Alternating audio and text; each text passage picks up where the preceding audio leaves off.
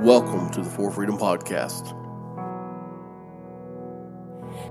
I found my freedom in you. I found a joy I can't lose. And thank God it's true. You wrapped your arms around me, and heaven broke through from the moment you found me. I found my freedom in you. This podcast exists to bring the freedom of the gospel for everyday Christians with everyday issues. Now here are your hosts, James Seyfried and Brett Martin. Welcome back to the For Freedom Podcast. Thank you for being back with us today. We're going through our review of Let Us Pray. And we're just going to, just start out with just a couple of quick announcements. We've got Israel coming up, March of 2025. We've got people that are over there in Israel right now. They're going to tell us, they tell us that, the estimates are that by the time our trip rolls around, it'll be safe to travel in Israel. And we're going to stay on top of that. But we are going back. I cannot wait to go back to Israel. So excited. And man, I'm just chomping at the bit. Yeah. I still post stuff about it every day because I want to go. And then, of course, we've got new things coming up. We've got new series that we're going to talk about here. We've got a lot of great things planned for the podcast coming up in the next few weeks.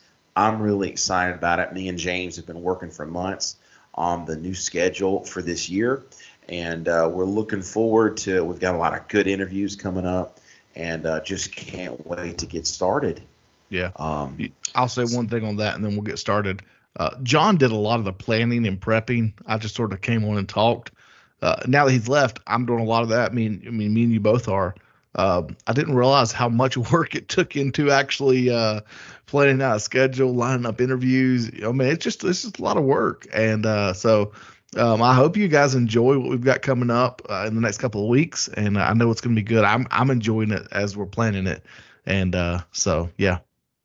I can't wait to have John back as a special guest. Right, so right. We got to get on that. We got to line him up. We will.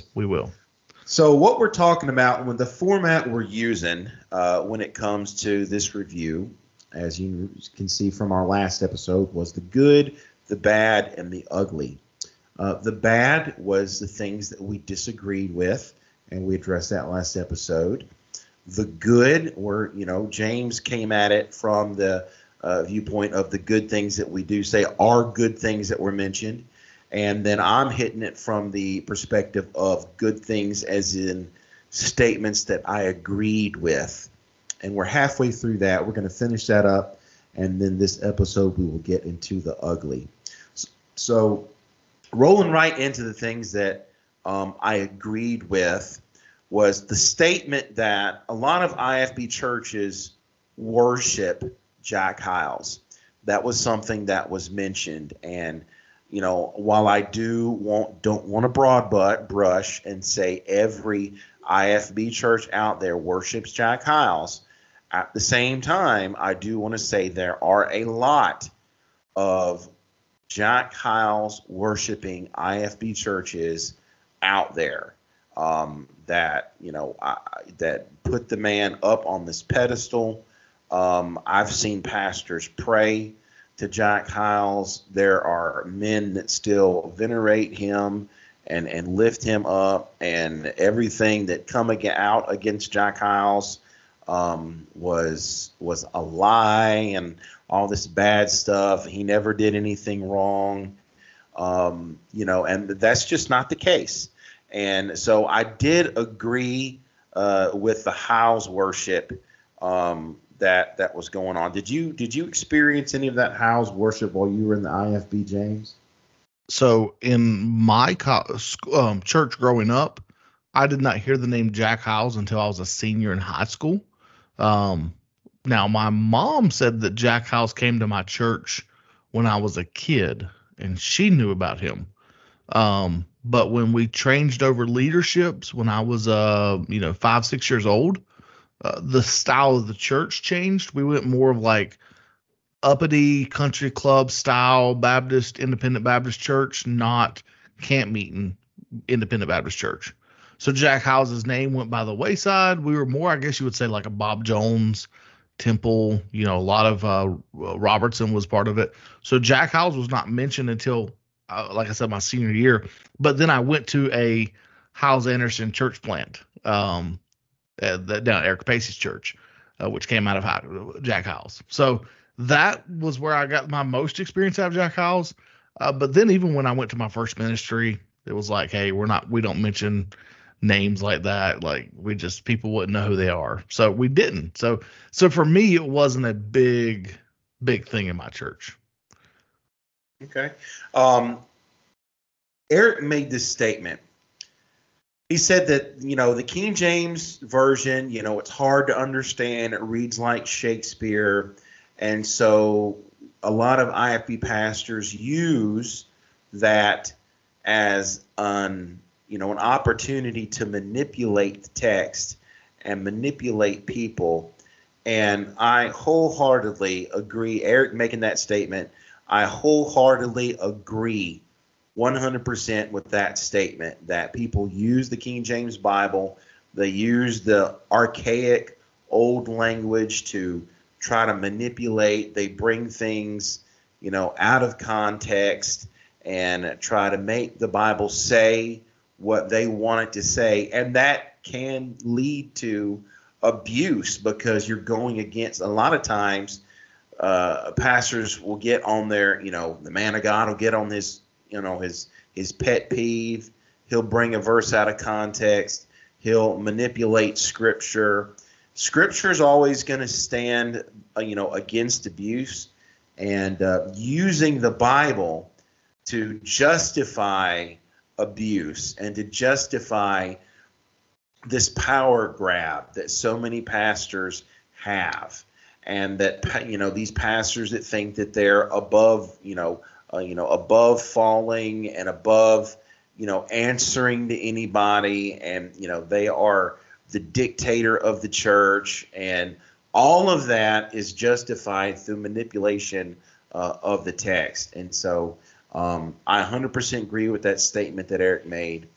So another thing that they talked about was infant corporal punishment. I know if you were to listen to the documentary and hear that, how weird and awful that would sound, but I do have to say that it is a real thing.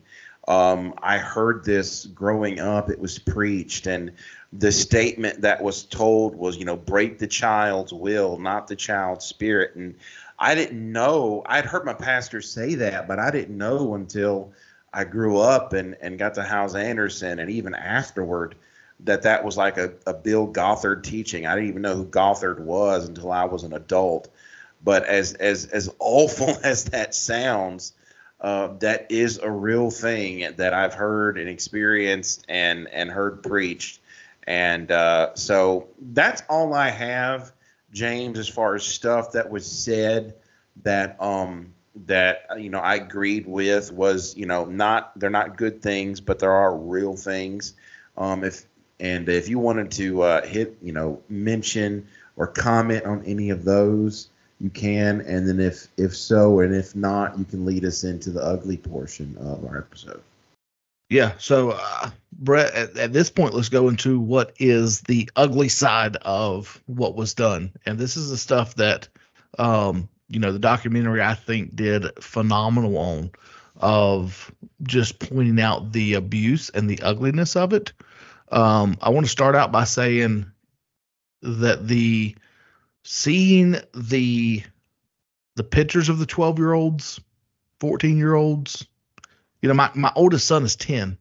My daughter is going to be 12 in 4 years. And to think that someone would abuse my daughter like that infuriates me. Makes me so mad, because this is daughters that have been abused and they're being covered up and no one is being charged for it. And it's disgusting. It's ugly. I abhor it. And again, I want to thank these ladies for coming out and saying what they've said and presenting their case. The shunning of women, the one of the moms that was her daughter was abused, and she sort of came forward a little bit, and then just this shunning from the pulpit, shunning in the church. No one wanted to talk to her. People were going the other way in the store. It just was heartbreaking to see that and to hear that and to think, man, this should never be done. The church is the refuge. The church is the hope and the help of the society, and they're being shunned. Was just ugly and nasty. I've got tons more, but Brett, that was Kathy.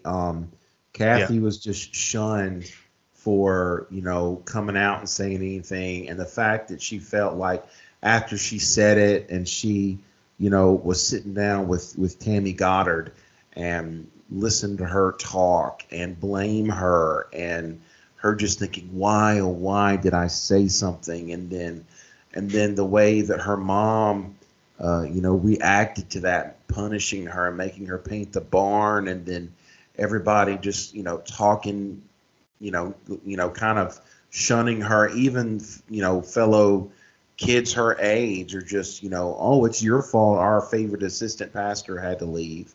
Yeah. And so it was really, really ugly. And my heart goes out to her for having to go through that. Yeah. The grooming and the cover up was ugly. The sexual abuse and the cover up that was done. I hate it. The one girl who never really had a father figure, can't remember her name, and she said she got her, I think it was Kathy, who got in the car and the youth pastor gave her a present.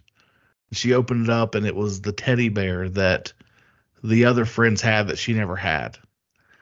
And she just was like, oh, I finally got something like basically that my dad had gotten me. And then all of a sudden that turned into this sexual favors, and there was something else in the bag, some panties and lingerie. Just sickening.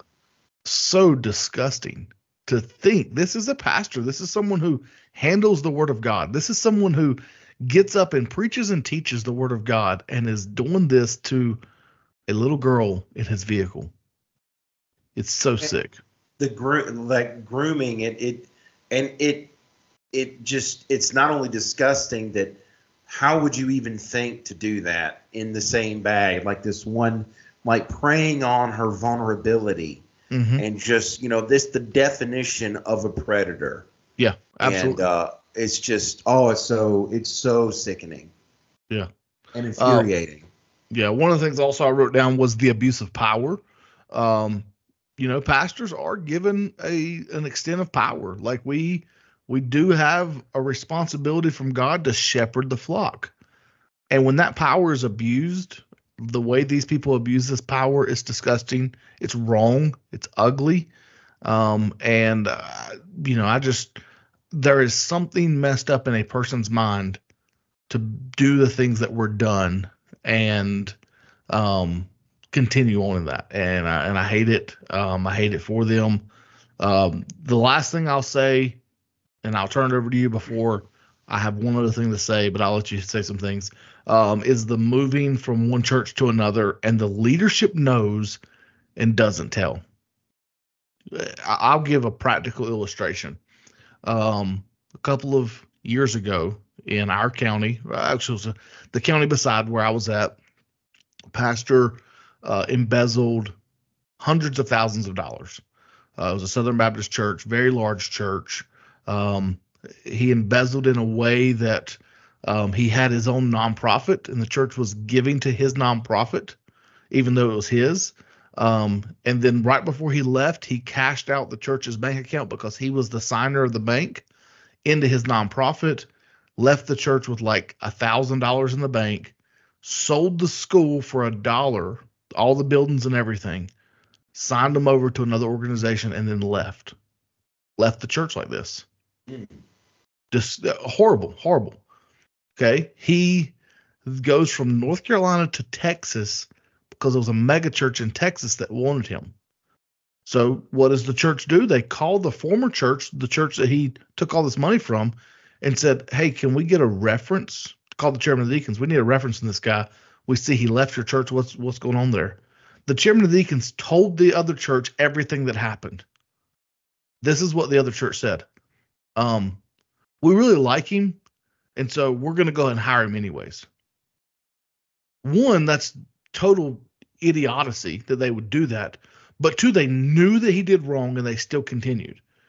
The problem is we don't ever tell those wrong things. And this is what happened here. The leadership knew that it was wrong. John Jenkins knew that it was wrong. Bruce Goddard knew that it was wrong. Jack Hyles knew that they were doing wrong. And yet they continued to move them from one place to another and didn't tell anyone. Didn't tell the leadership, didn't tell the police, didn't tell anyone. And it's wrong on so many levels. Just imagine you're a mother and you go to a pastor like John Jenkins. And listen, I went to Hyles Anderson for 2.5 years. So I heard John Jenkins preach a lot. He was right there in Michigan, close to Hyles Anderson. While I was there in college, he was one of my favorite preachers that I would listen to while I was there. So I heard this man preach a lot. And just imagine you go to a pastor like John Jenkins to tell him about this abuse, and then he says the words, "I'm not surprised." Oh, man. Because he had already knew about it. And you look at the timeline, him saying something could have prevented this. And we've got to speak up, if anything, just to get these, we've got to hold these pastors accountable so they know that it's not okay to sweep things under the rug like this. Right. They're like we said last episode, they're mandated reporters. They have to speak about this. And, I've recently been on Twitter and I have seen current IFB pastors come out on Twitter, like Bad Sermon Clips has posted a couple clips. And these preachers are blaming the victims, blaming the survivors and saying, oh, well, if she didn't want to go out there, she shouldn't have got on the plane and flew out there. She was 14 years old. Right. How can you blame a 14-year-old for something like that? And then this abuser. Especially when they're 14 and that pastor's manipulating for that 14-year-old to be on that plane. Right, exactly. I need her here. My wife's going into labor. She was a great asset while we were there. You feel value. You feel like your daughter's got value and you're going to help this person because this person was impactful in your life. Why wouldn't you help them? And then to know all what's going on. Yeah. And then for Aaron Willand, one of the abusers, for him to only get 2 years and 10 months for one of those offenses is unreal. He should have been placed under the jail. And in the last episode, he did get up to 40 years for a different infraction with the same victim. And so, hopefully he'll spend almost 40 years behind bars is kind of what I'm hoping for. It's just awful the things that he did. But man, one of the things that surprised me so much, and maybe you can comment on this as well, is when the Blind Eye movement would have a meeting and you have all these women to discuss their abuse, and they're all from the same church. Yeah. It's just mind-boggling how because it shows a systemic problem. It shows there's a bad issue when you have all these women and they're in a group and they're all from the same church. It just shows a really, really big problem. Yeah, I agree as well. And again, that does go back to if they portrayed the Jack Hyles circle correctly, it would show that this circle from this organization, not the necessarily he founded, he was the flagship pastor. And from there that stemmed this epidemic of abuse, cover up, abuse of power from there. Exactly. The reason why you can trace all of these back to Jack Hyles is because that's where it came from. Yeah, in that sense. You can do that without broad brushing. Yeah.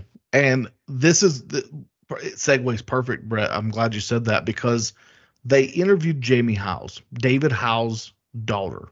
which would have been Jack Hyles's granddaughter. Now, I don't know if they didn't go into her story on purpose. Maybe they're going to go in the next series if they do a Let It Pray 2, Let Us Pray 2, a second edition of this. Maybe they'll go with her story and go deeper. But this is a firsthand account of the granddaughter of Jack Hyles, David Hyles's daughter. And she mentioned the child that was abused and I believe killed. And her story is so powerful.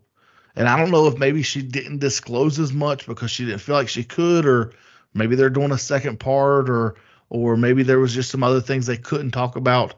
But I really wish they would have nailed in deep in her story and went in and continued to her.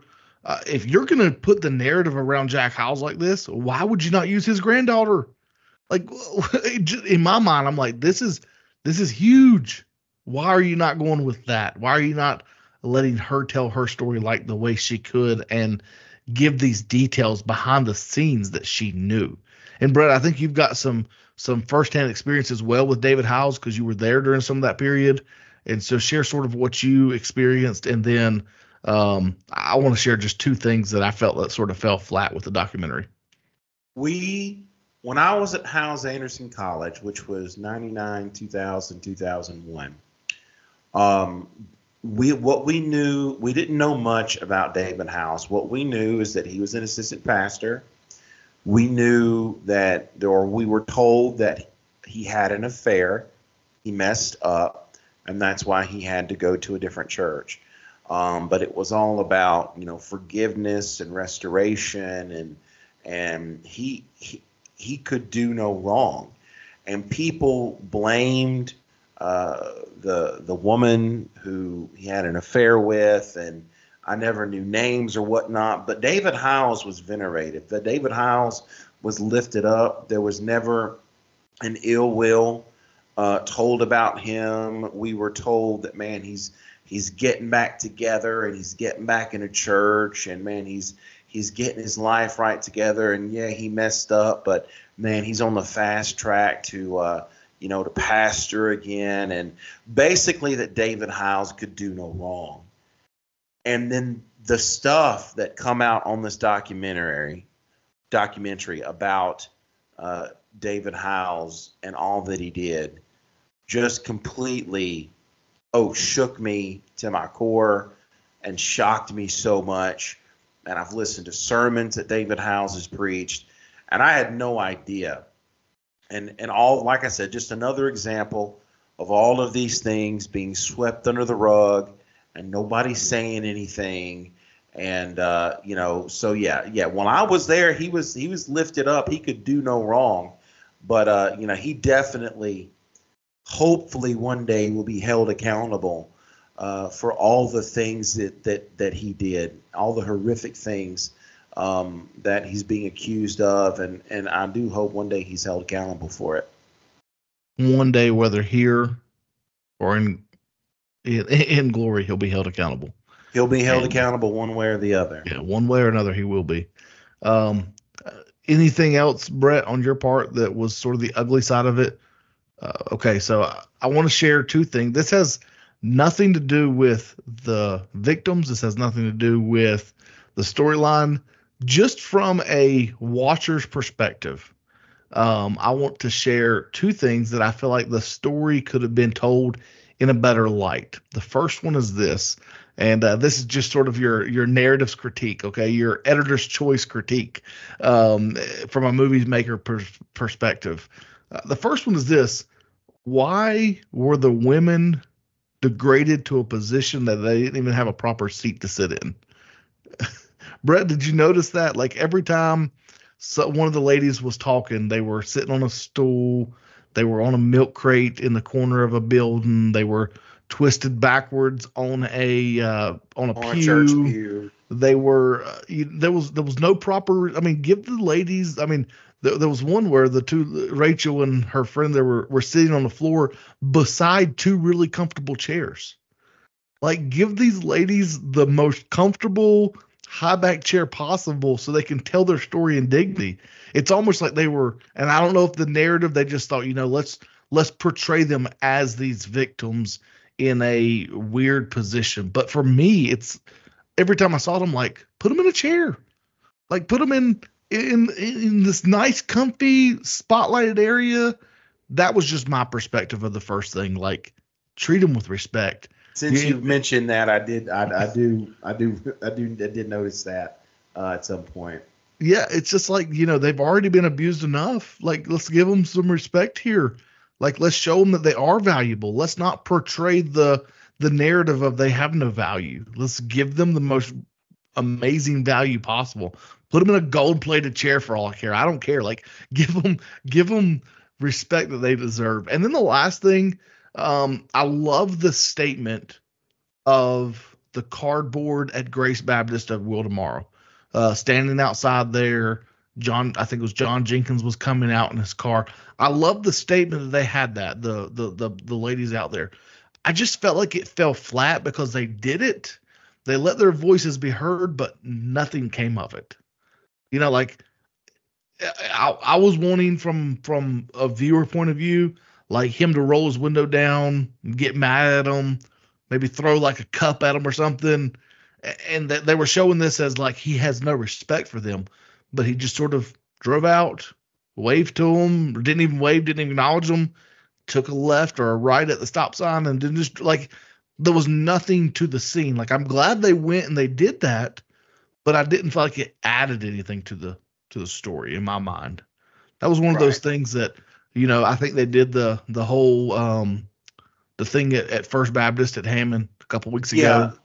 And I think that got some great momentum and pushback, and their voices were heard. People at First Baptist were a part of that. Like, they said, we want to stand with these ladies because they have been abused, and we saw that. And so I think that was valuable, but I didn't feel like from the production side of it. I think it was valuable for those ladies that did that. They were allowed to have their voices heard in front of John Jenkins in a small way. But the production value, I didn't see a lot of value in it in my mind. So that was just two observations from a random watcher, a random pastor that has no skin in the game. I'm just watching it and watching. And that's more of a producer type critique, not anything on the women and their stories. No, absolutely not. And what they went through, just kind of from a production standpoint. But Eric, if you do it again, give the ladies a chair. Let them sit in the chair to tell their story. Come on, man. Yep. So, well, Brett, man, I have enjoyed this episode. It feels like it's taken us like 15 hours to record it. We've both had interruptions on both sides, and I just appreciate you coming on, man. I look forward to this new year. Hey, next week we're going to be talking about our series that we're going to be starting, and so we'll be taking probably 10 or 12 weeks on this series. Probably take us up to Easter. It's going to be great. And so be joining in next week to hear where we're going to be going. We're going to be dropping some graphics. It's going to be great. And so, Brett, anything else from you? I think I'm just excited to moving forward. I'm ready to go. Yeah.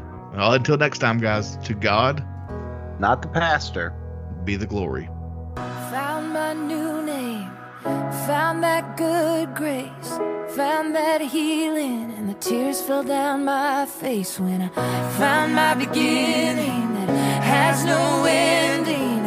Found that second chance, found my best friend, found my forgiveness, found my happiness. I've been singing ever since I found my freedom in you. Thanks for listening to the For Freedom Podcast. If you enjoyed our content, do us a favor by liking, subscribing, or sharing our podcast on whichever podcast platform you use. Be sure to join us next time for the For Freedom Podcast.